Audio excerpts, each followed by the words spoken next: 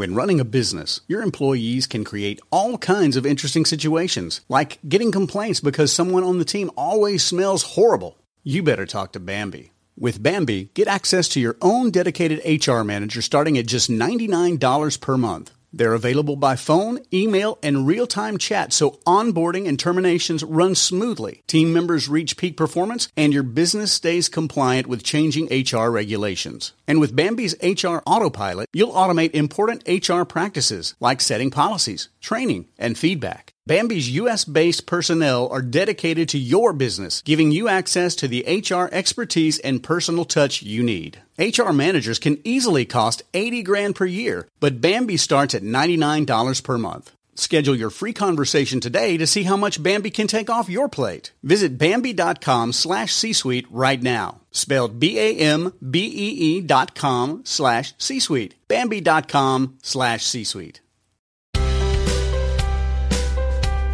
Hello, welcome to the Family Brain with your host, Megan Gibson. The well-being of one person in a family affects the whole family system.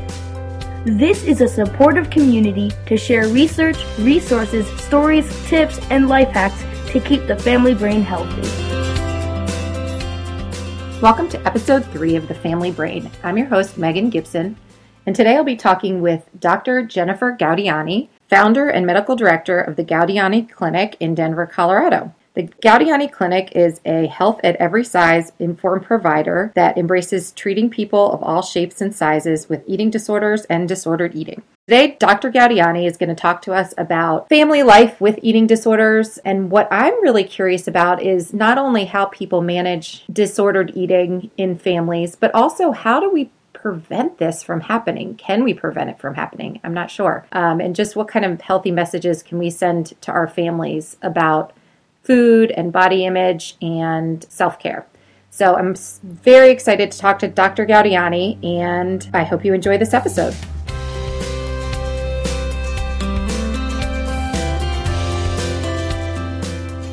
Thank you so much for taking the time to talk to me today.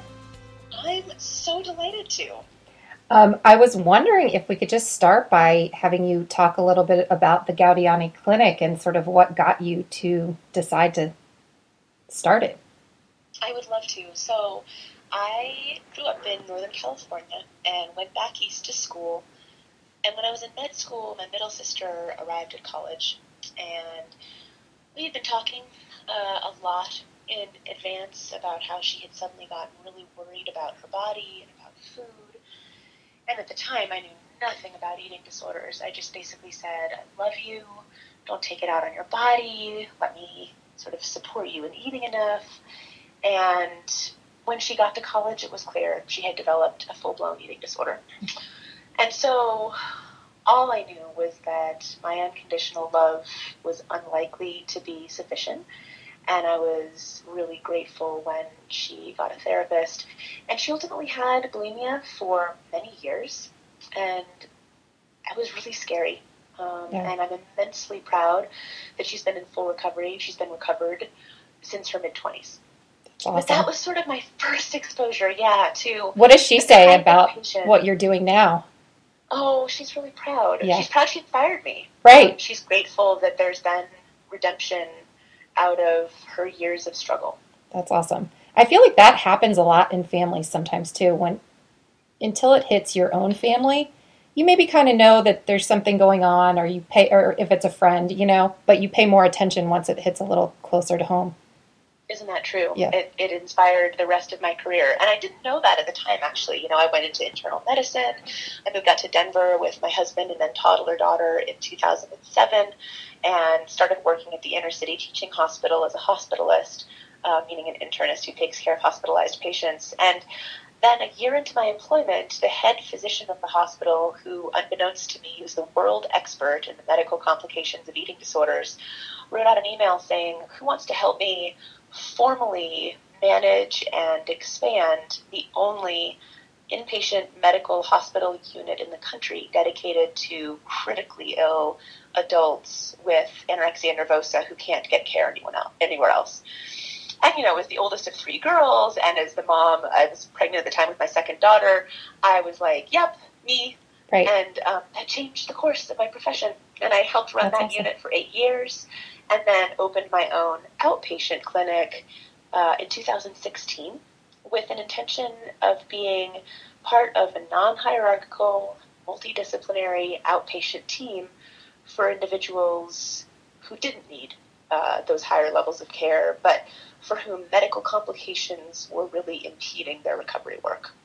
Well, and I noticed you're also doing telemedicine. That's where technology is really helping us all out here, where, you could live in a remote area and still have access to excellent care. It's so true. It's been really new for me, and I wasn't sure how it would feel, but it's actually been awesome. We're more used to interacting on screens now as a society, and so patients come to me in person for their first visit, and I'm now fully medically licensed in 20 states and growing as more patients join. And then I can just, see them from the comfort of their home or work for follow-ups, and it actually works okay. That's great. One of the things that caught my eye on your website was just how you describe your clinic as treating eating disorders and disordered eating. I wonder if you could talk a little bit about that. And I think that there's so many ideas that we have about the person with an eating disorder. Maybe you have an image in your mind of what that looks like.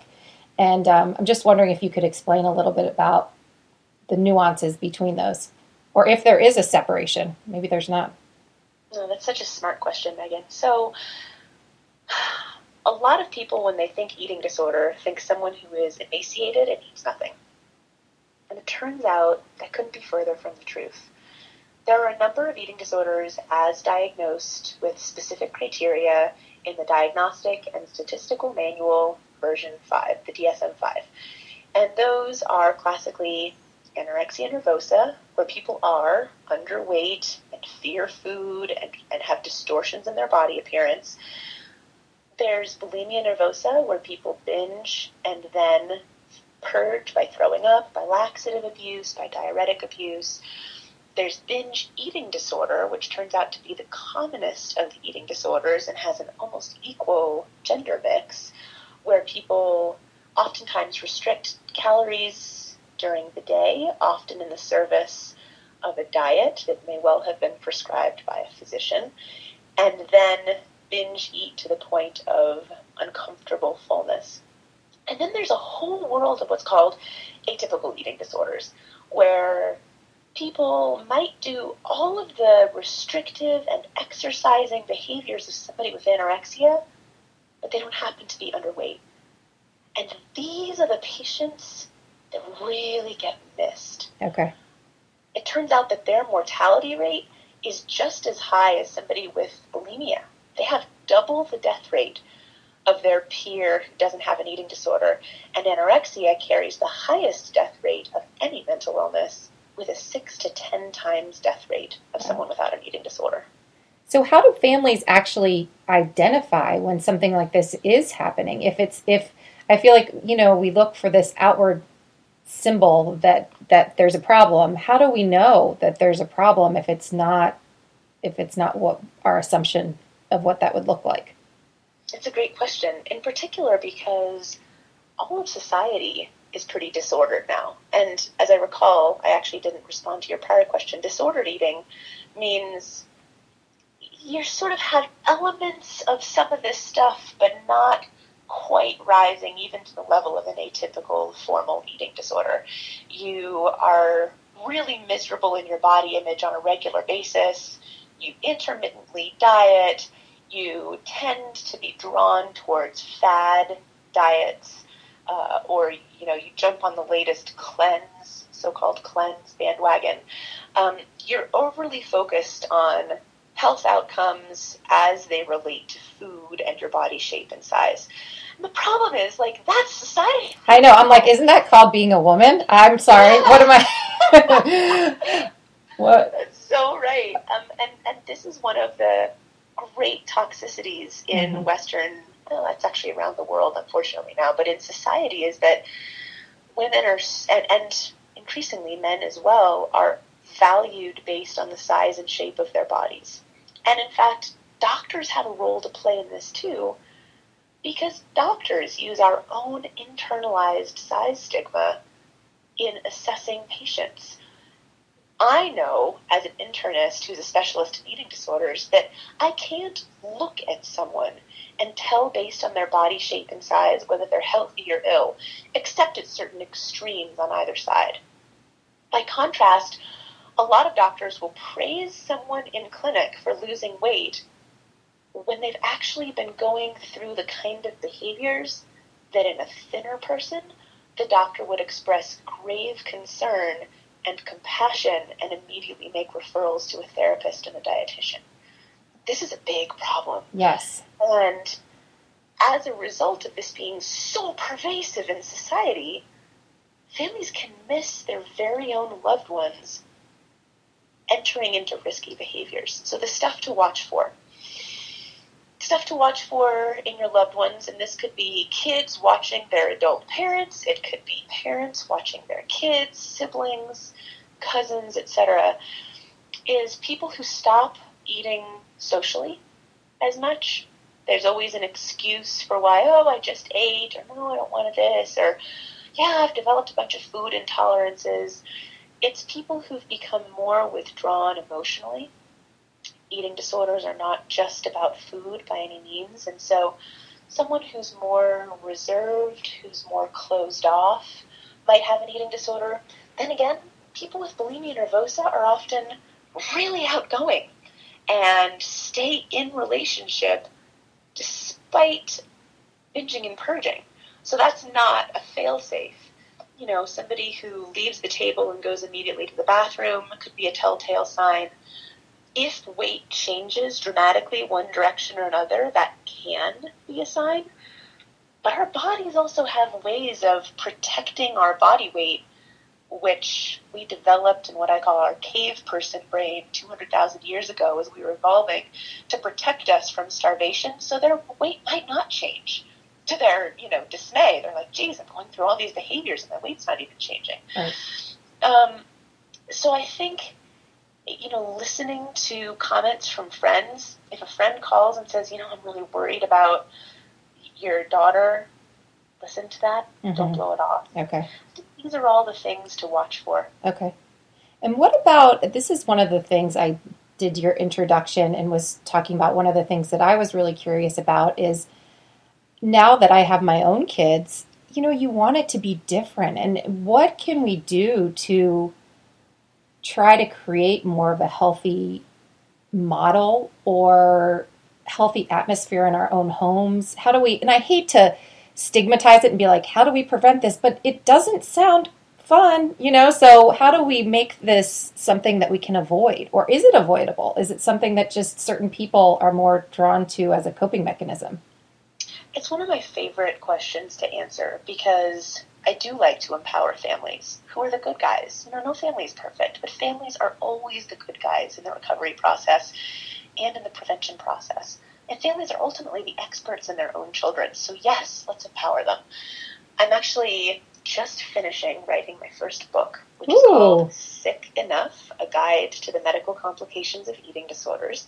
Oh, and it will be out with Routledge in the fall of 2018. Wonderful. But I just sort of finished writing this section, so it's fresh on my brain. Oh, good.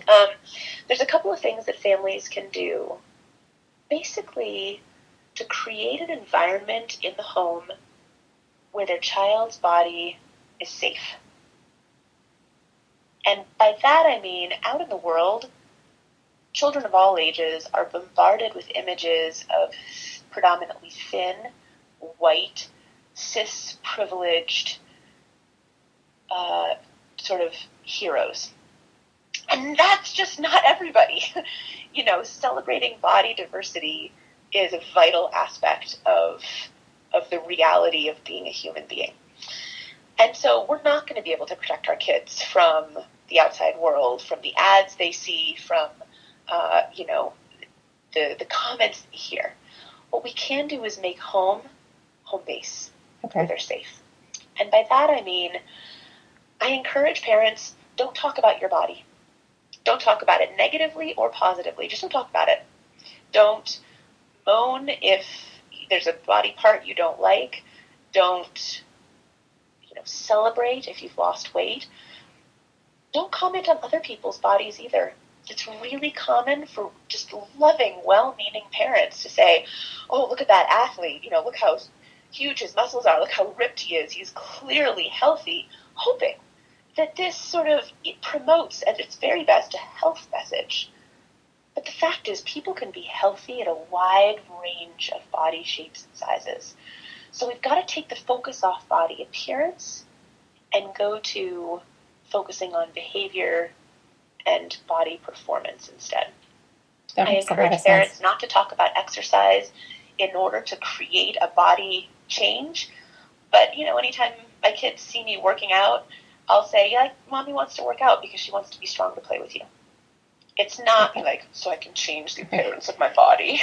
I tell my kids it's so I can be mentally sane. And even then, I'm just scratching the surface, just hoping for sanity. Yeah, exactly. I recommend that food not have anything that's specifically called bad or specifically called good, but rather that families, whenever possible, eat in a balanced way, modeling moderation together. Okay. And that everyone, within reason, I have 2 children who are picky in completely different ways, eats more or less the same stuff. And, for instance, my kids have a sweet of the day. It's a sweet of the day. So whatever time of day, it could be after breakfast, they're like, you know what, I want my sweet of the day. Great. This teaches them budgeting. Okay. All right. So that they get whatever their sweet is. Maybe in this case, it's they grab some stuff out of their Easter basket. Does this look about right? Yeah, that looks about right for a sweet of the day. And they eat it. And then, if later that night they're like, wait, I forgot that it was going to be so-and-so's birthday and I'm having cake. Oh, well, great. You chose to have your sweet of the day earlier. Next time you remember if there's something that's going on that's formal, then there's always tomorrow. You can have a piece and keep it for tomorrow. I like that idea. So, there's nothing that's evil. Sugar's not bad. Right. There's just some foods that are eaten more in moderation and others that, you can fill up on as much as you want. I think these are some of the lessons that actually take people away from bad and good, because our understanding of bad and good also continues to shift. One of the funniest examples right now is everyone seems to think coconut oil is this marvelous superfood. And actually, studies have just emerged from the American Heart Association that it has twice the saturated fat as lard, and that they explicitly recommend not consuming it. Goodness. So, the whole this is a superfood, we gotta have... Nope. Stay away from fads. Just generally focus on, balanced nutrition, plenty of color, plenty of fresh fruits and vegetables, a general balance of the food groups without needing to count them, and, eating for satisfaction and joy, and to know when you're full and then to excuse yourself. And this is all just such important information because I think generations before us haven't talked as much about this. We were almost more susceptible to the fads because we didn't understand that that's what they were. I remember in college, I thought SnackWells, I should just eat 10 boxes of these and I'll be good. It just was, and I thought I was doing the right thing. Or a giant bowl of frozen yogurt with sugary cereal on top. And now, but we just didn't know. And I think we always knew vegetables were good. But I think that there wasn't this kind of conversation that, just to be aware of these fads and that that's what they are and you can only sustain them for a certain period of time. Yeah, I think that's right. I think there's very few, in particular women, who talk to each other in these sensible, moderate ways because women are trained to talk negatively about our bodies. It's one of the ways that we try to cover from society thinking we're overly confident. So if a woman gets a compliment, she often responds with a self-deprecating, oh, well, no, but I'm so bad at this, or oh, but I look X, Y, or Z. We got to remember who's listening to us, and that's true if your kid, as mine has done, grabs your stomach and goes, Mommy's big belly. Yeah. Like, and that's your fault, but maybe that's not the right message either, though. But that's the stuff that comes in your head because it is the stuff that comes in your head, exactly. And in fact, I've had to take a deep breath because I'm so nerdy about this topic, and because it runs in my family, and eating disorders are genetic to a certain extent by the inherited temperamental traits from family members. That what I'm thinking in that moment is socialized into me. This is true also when your child asks you, "Mommy, am I fat?" Take a deep breath, and before you reassure them, for instance, that they're not, realize that that would actually be engaging in size-phobic culture. "No, honey, you're not fat, you're beautiful." Excuse me? That would imply that fat can't be beautiful. Interesting. Yeah. Instead, ask questions. Okay. Like, "Oh, what do you mean by that question? Who's talking about fat in your world? Tell me more." And then you can be like, "Oh, because somebody said someone was fat, and I wondered what that means." Right. Or I wondered where, just be responsive to their actual question, and don't make this a moment where you actually start inputting these stigmas into their beautiful little heads. Right. My tummy, by contrast with my children's, is enormous. Of course it is. I'm an adult. And so to see, mommy's tummy is bigger than yours. It sure is. I love you. Mm-hmm. That's all you have to say. Okay. You don't have to defend. It's not that big. What are you talking about? It's hard. It's hard to do. Yeah, it's tough. But I think in that moment, we actually have the opportunity to say, in this family, we honor body diversity. Or, depending on the maturity of your child, people come in all different shapes and sizes. And all of those are good. And everyone's just different. We don't care as much about what people look like in our family. We care that they're eating good, nourishing foods to make their bodies strong, and that they have fun with their bodies. These are beautiful messages that then sort of inoculate our children against the appearance, superficial, focused commentary that they then do hear on the schoolyard amongst peers, and they think to themselves, "Oh, that's not how my mom thinks about that." Right. Well, and it sounds like the work begins with us as the parents or as the adults, where we have to get it right in our own minds, and that might be a process for us too. It might be. Yeah. It might require somebody to seek a therapist. Right. Because diet culture is endemic in the United States. Women and men too, increasingly, are told they should go on diets from young ages. There's the talk of the obesity epidemic. I'm not denying that certain medical diseases, of course, emerge from and alongside higher body weight. These are complex processes, and what we know from the data is that when children feel body shame, they're more likely to develop disordered eating. If children are placed on diets, and I include adolescents among children, they are more likely to develop eating disorders and higher body weight later on.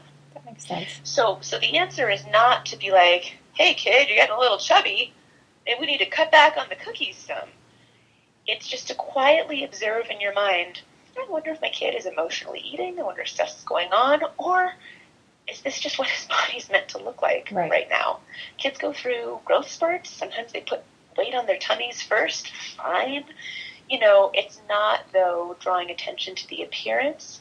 It's just leaning in a little bit more to their emotional needs and to how those may or may not be manifesting through food consumption. Oh, I like that. The thing that I didn't realize, too, was that during puberty, many kids put on that extra fat for what their body needs to do to go through puberty. No one ever told me that. No one ever told me that either. Yeah. That would have been so helpful. It would have been so helpful. So, yeah. Yeah, girls have to gain between 30 and 50 pounds to emerge from a child's body into an adult woman's body. And a lot of that weight starts around their middle, which is what I think of as Mother Nature's checking account. Where you sort of stash something and then you're going to use it. It stays liquid. Okay. Because you need to use those stored calories to do final growth spurts and to turn on sex hormones and to create whatever shape and size curve-wise was written in the genetics for you. That's just at an age where, some tiny percent of girls spring fully formed into some sort of idealized body. But the vast majority of us, A, never possess that idealized body, and B, sure as shit don't possess it between the ages of 13 and 16. No. And so family commentary at this age can be super toxic or super protective. Like the kid comes home and is like, oh, my clothes don't fit, I look weird, my proportions are wrong, and just to be like, I know, I love you so much. It's a hard age, and you're gorgeous to me, and someday you're going to be gorgeous to the people you want to be gorgeous for. Hang in there, baby girl. Right. It is. That's a tough little zone right there. Do you notice that that's an age where things start to ramp up, or is there a specific age range where you notice that the patterns start to emerge and become more entrenched? Yeah, that's the age. That's the age. Adolescence is the peak time for emergence of eating disorders. And we're seeing more from boys, too. Boys look different, typically. They're not so much focused on thinness. They're focused on muscularity and being cut. Okay.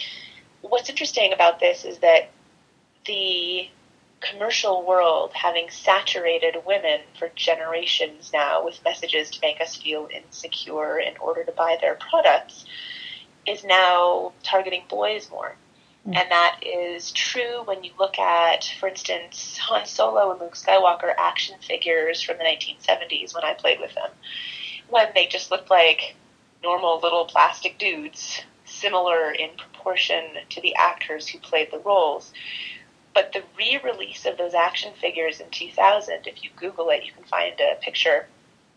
Same actor, but suddenly they have tiny waists, enormous shoulders, zero body fat, huge thighs. And you're like, friends, I'm pretty sure this is still Mark Hamill and Harrison Ford. What happened in 30 years? Right. What happened was a society more focused on body image in men. Yeah. Similarly, superhero costumes for our little boys are increasingly coming padded with six-packs, delts, and pectoral muscles. Right. And what's interesting about that, I don't have any data on this, is to me, that teaches our little boys that their own perfect little bodies can't be super or magical unless they look like this zero body fat, incredibly muscular figure. That's so true. And I I think I'm so keenly aware of the messages for women, but I think, and I have boys, I should be paying more attention to that as well, because I had never thought twice about the padding in the costumes. But not. That makes a lot of sense. It makes a lot of sense that it's sort of suggesting that what's underneath there is not enough, so we'll help you out. Yeah, what if we were giving little girls the message the only way they could attain power was by putting on costumes with boobs and hips? Oh, no. Yes. Ooh. Don't even say that, because then somebody's going to do it. There's people that are weird. Right. Yeah, that's so true. What about different ethnic groups? Have you noticed a shift in who eating disorders or disordered eating is, what groups it's becoming prevalent in, or has that shifted over time? That's a great question, because stereotypically the individual we think of as having an eating disorder is white, wealthy, thin, and anxious. And there's plenty of people, of course, who do fit that description. But increasingly, what we're realizing is that our own white-centric society has caused us to do studies only in people who look like us or appeal to us. And I include myself in that because I can name my privilege as being white, thin, cisgender, and financially comfortable, as well as well-educated and able. So when we actually start to look, we find that eating disorders are prevalent in any nation that has, any sort of first world perks, but also in places that you wouldn't expect it. So for instance, there was a fascinating study done in Fiji by Dr. Becker years ago. She went before TV was ever in Fiji, and she observed the Fijian culture around food and body image. Fijians are typically larger bodied. There are often times of food shortage, so that, when the fish do come in, everybody gathers to bring them in and to be able to eat and to survive malnutrition. Family units are strong. People live in close quarters so that there's not room to purge. She thought, this is a society that should be really safe from the ravages of eating disorders because of these generations of protective aspects. Well, she went back 3 years after TV came to Fiji, and she was horrified to discover that 10% of women were now purging their food. Wow. And it turned out that it's not that they necessarily wanted to be thinner or thought that thinner was more beautiful, but the sort of hypothesis was that they saw, soap operas, etc., from basically cultures that they had never dreamed of, and they thought, that looks powerful. If I have a body that looks like her body, maybe I get powerful too. Oh, wow. And so it wasn't protective. And another really vital piece of data just emerged out of Texas, actually, where a food bank chain that's very, it's like a top food bank, was approached by researchers who said, we know in other studies that food deprivation through dieting or through eating disorder restriction causes people to have brain changes where they become ravenous for food. They seek out extra food, and it can make their brains sort of malfunction when it comes to their perception of their bodies and food. I wonder if this is true in people who don't have enough food because of poverty. So they partnered with this food bank, and they did interviews for the people in line for the food bank, a lot of them, 500 people. And they not only interviewed what their overall salary was, how many people were in their home, but also actual eating disorder questionnaires. And to their sort of holy moly moment, they discovered that proportionate with how poor a family was and how food insecure they were, they had that much higher eating disorder behaviors, like binging, purging, restricting, body dissatisfaction. And they were like, it was just sort of a chilling moment to realize, for all the people we currently feel we're not adequately treating and diagnosing and taking care of, all we've been looking at are the ones who have the ability to pay for treatment. Wow. I had no idea. Is this new? This is new this is newer information. Wow. Yeah, this is in the last year or two.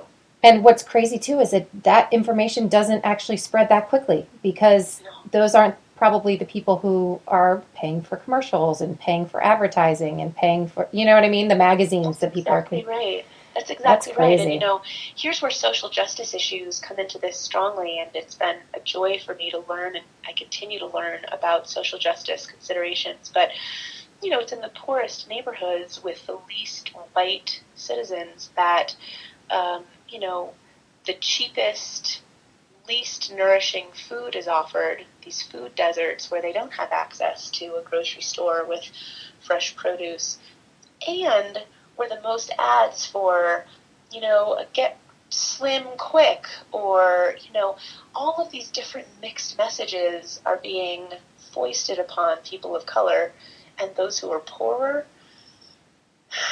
It's just one of those realities that we're going to have to come to as a country. That's very eye-opening. I had no idea. Wow. What, one of the things I was curious about too is, what is something that you have found is helpful if you're supporting a family or supporting someone who is going through recovery? What tends to be the most helpful as a helper? I think a multidisciplinary team, usually comprised at least of a dietitian and a therapist, sometimes a psychiatrist, sometimes like me, an internal medicine physician, can be really helpful for families especially when they find individuals to work with their child who believes in the positive power of the family. It is old news and wrong news to blame families for eating disorders. We have a role in preventing them. We have a role in establishing safe homes. The fact is, eating disorders happen. And so making families warm, positive partners, even when change has to occur. It's not that they have to be blameless to be a positive part of the recovery process. That is, it's not as if they have to have done everything perfectly. So I think that's really helpful. And then I think finding a team also can help family systems resettle into, the mom often, although it could be either parent, isn't the one who's trying to be the emotional everything for their child and the perfect dietitian for their child and cook just the right meals for their child and, worry about attention given to the ill child being taken away from other healthier siblings. I think having a team and feeling like you're all in it together really helps that process, which can be awfully hard anyway. Yeah. What about just as a friend? Like if you just have a friend that's going through something like this, what would you say is supportive to friends and to the family as a whole? And what's not that helpful? I mean, I think it's tricky sometimes because I think sometimes when you're going through things like this, you can end up feeling isolated because people don't know what to say.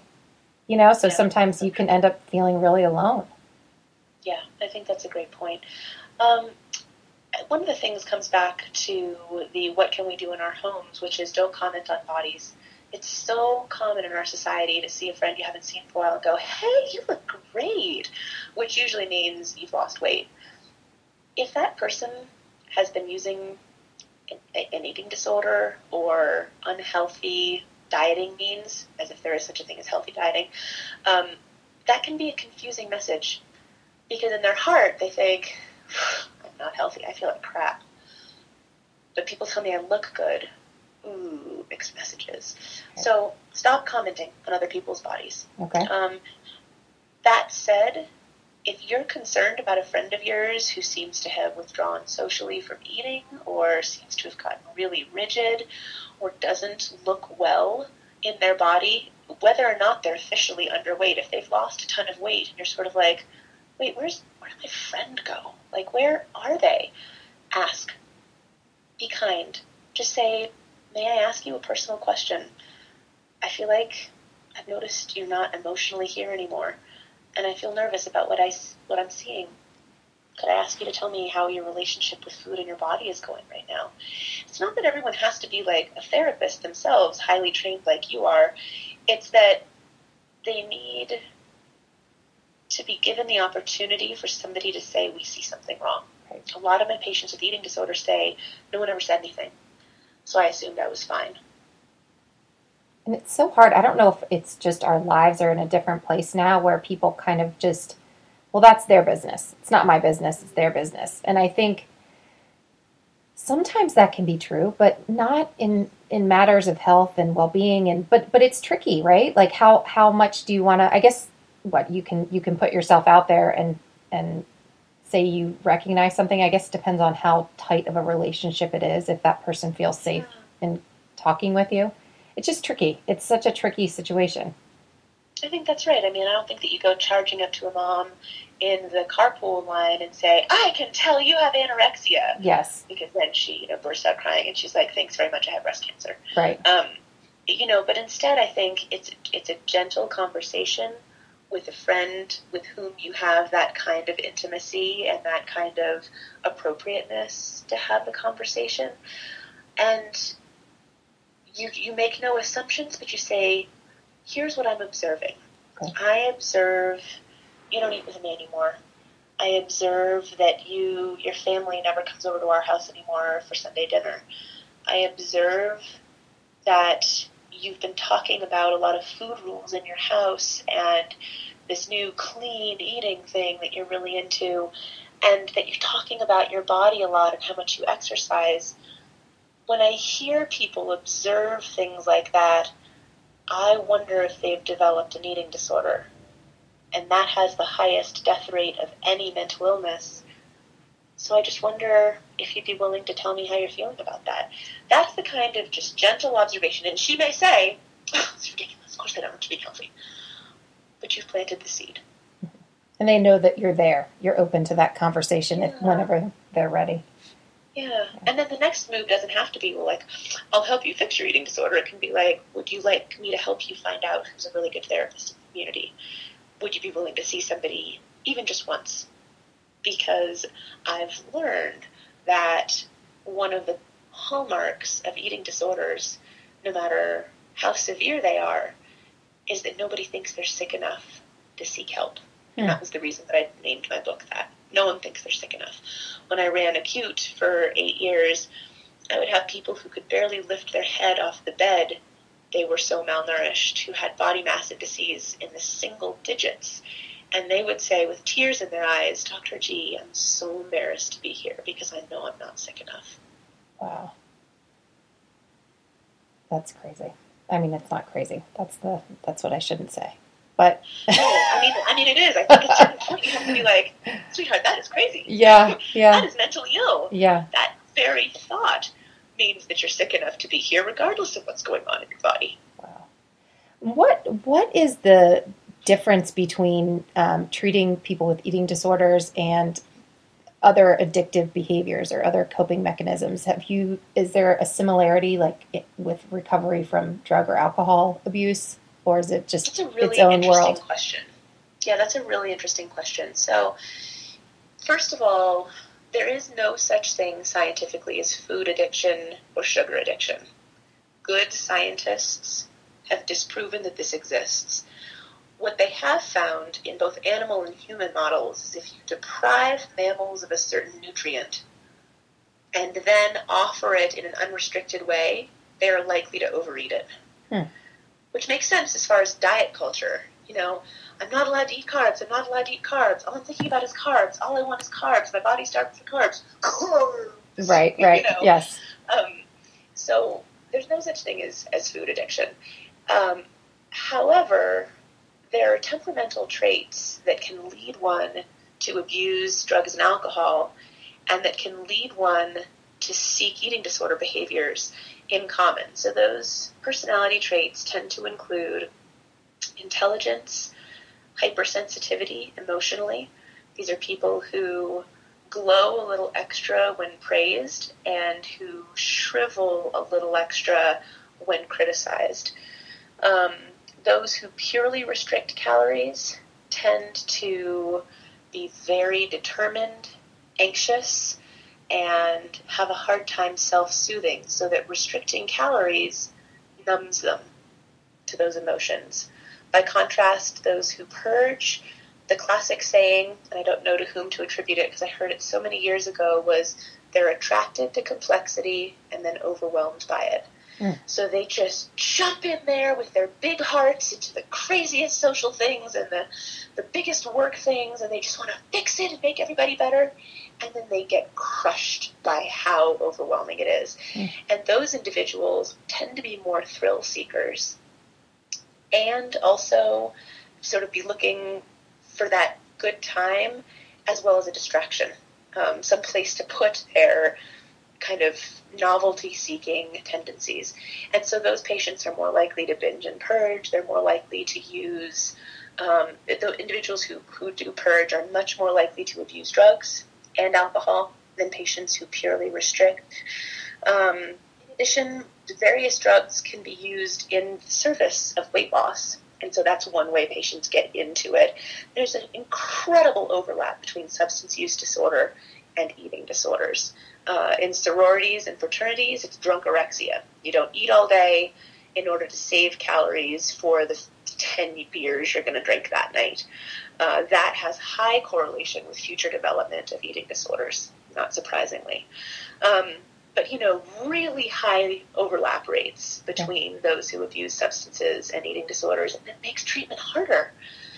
Because if you're in eating disorder treatment and you're sort of, quote-unquote, sober from restricting, binging, or purging, you may well be drinking at night. You may well be upping the drugs of abuse, similar to in substance use programs, you could be purging in the bathroom. Nobody's watching you. So it's easy to symptom substitute. Okay, that makes sense. And what I understand, too, is that it's tricky with alcoholism, for example. You might just decide, okay, I'm not drinking anymore, and that's the only way I can manage. Whereas with food, you have to eat food. You can't just, you know what I mean? And it's I can see how that would make it tricky as well. That's exactly right. Sometimes when I talk to parents who haven't quite grasped how serious and hard eating disorders are, I use the model of alcoholism, which is more well known, and I say, imagine somebody who has life-threatening alcohol abuse and is now sort of willing to give recovery and sobriety a try. And you say to them, great, good idea, we'll put you through a nice long treatment. Just so you know, though, at every meal for the next 5 years, we're going to line up your 3 favorite shots at the head of your place setting. So you can smell it, you can reach for it, it's right there. And if you've had a bad day at work or you've had a fight with your partner, your numbing mechanism of choice is in your face at least 3 times a day. Like, who could possibly stay sober? Right. But I say that's what your kid faces. Yeah. Because at every meal, they have the opportunity to restrict just a little bit or to go purge. So it's an incredible challenge. That makes a lot of sense. I like that. That's a good analogy. One of the other things I was curious about is when you are working with people, is there an aspect of spirituality that comes into play? Do you use faith, or how is that used or not used? Such an important question. I think when patients come to me and say that their faith is a really key value of yours, and I always start my interviews with patients by inviting them to share their values with me, because then I'm less likely to be assumptive. I'm less likely to project upon them what I imagine they want if I actually ask them what they want out of life and out of recovery. Then I really do my best to connect them with, for instance, a therapist who has expertise in their chosen faith, so that sacred words or familiar concepts can be woven into the therapy as they do their emotional healing. And I encourage them to reconnect with whatever aspect of their faith, whether it be formally attending services or whether it's meditating on, in a lovely forest, that speaks to their aspect of spirituality. So, yes, I encourage it to be brought in. As an internist, I don't feel that I can step out of scope of practice and bring that to the patient directly. That makes sense. Gotcha. One of the other things I'm curious about in this work that you're doing, I would imagine your own self-care would be critical. How do you keep yourself sort of feeling taken care of when you're always taking care of the needs of others and sort of making sure that they're getting that as well? I love that question, and I would be very interested to hear your response to it as well, because we have to support each other on this critical topic. I made the choice a few years ago, when I was feeling a little burnt out, to focus more regularly on self-care. I think as much as anything, it was talking to my patients over and over about how they couldn't make their own self-care conditional. That is, you're not allowed to drive 3 hours and then fill up your car. You can't sing before you take a breath. That you have to incorporate personal recharge, which is different for everybody, into your daily life, or you're going to get burnt out. And I think I said it enough times that I thought, I might be right. Right? I know. That's how it happens. You keep saying it, and then you're like, maybe I should do that too. Yeah. Right. It's so easy for us. I think those of us who do live in a privileged position to have a lot of energy and to be able to work hard either within our homes or outside of them, we can sort of take it for granted and think, my health will always be there, my energy will always be there, I'm just going to keep pushing, I'm all right. Everybody else's needs are more important than mine. And the answer is that will lead to burnout, and there's going to be a physical tell. Why wait until you're sick to be like, oh my gosh, I should have been taking care of myself this whole time? So for me, I made the decision a couple of years ago to reframe the old biblical adage, to those to whom much is given, much is expected, which always kind of got to me because I knew I had been given a lot. And that expectation piece was what kept me saying yes when sometimes I needed to say no. And the way that I reframed it, when what I like to call my neo-feminist perspective on it, is to say any schmuck can work themselves to death. If you were really given a lot, your obligation to yourself and to those who rely on you is to deliberately give of your energies proportionate to your values.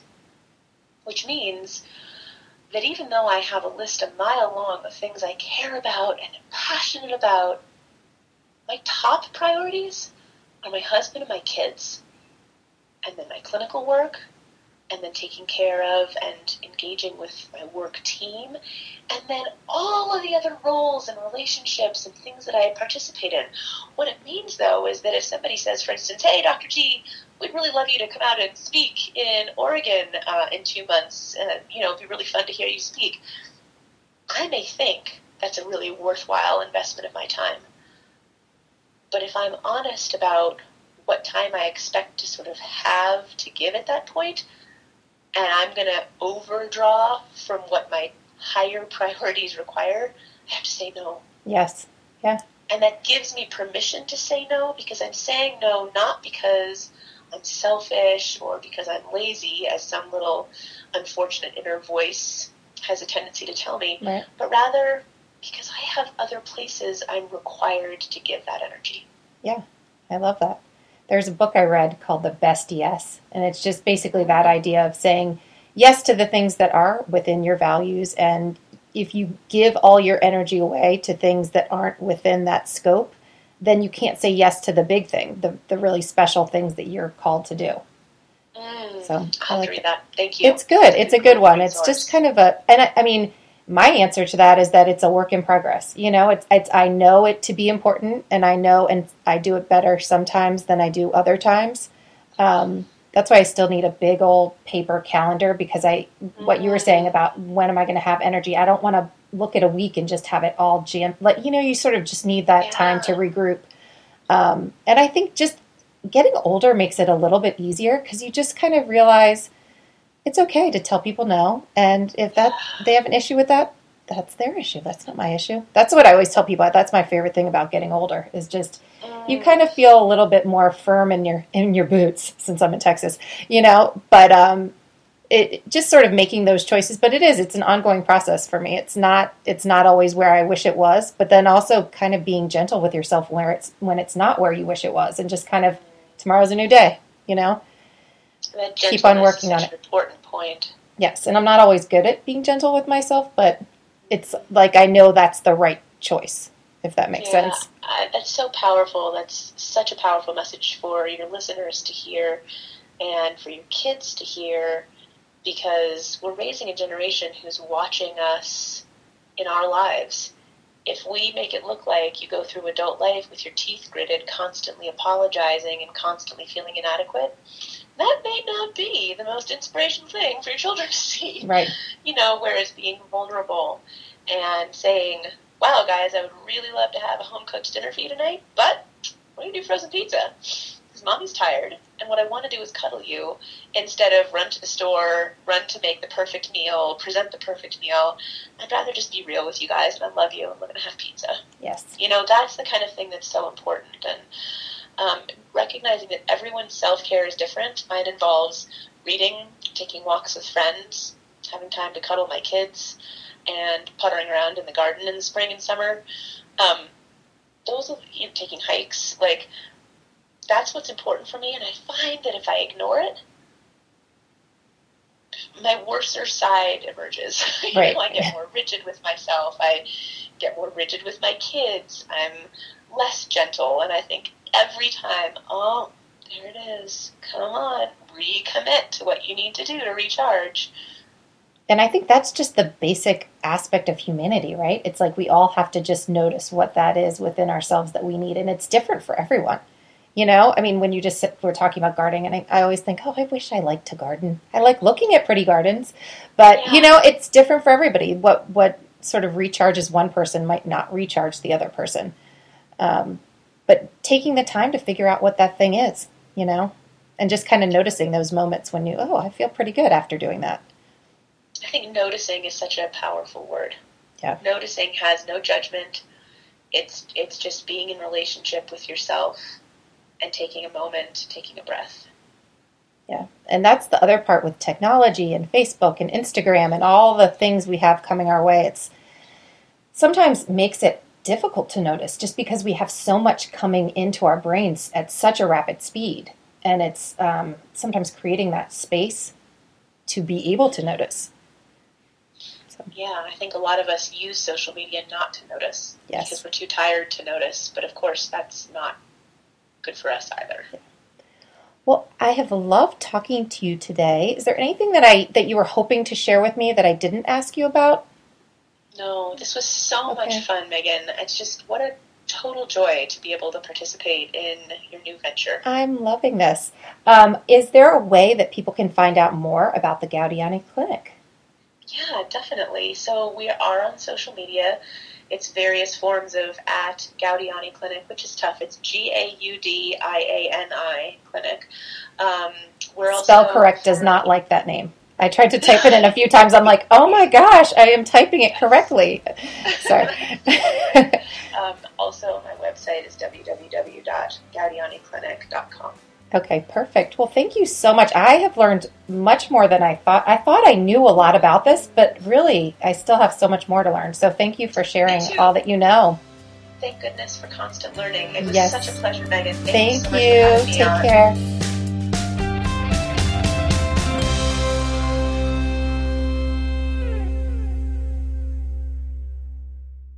This podcast is a part of the C-Suite Radio Network. For more top business podcasts, visit c-suiteradio.com.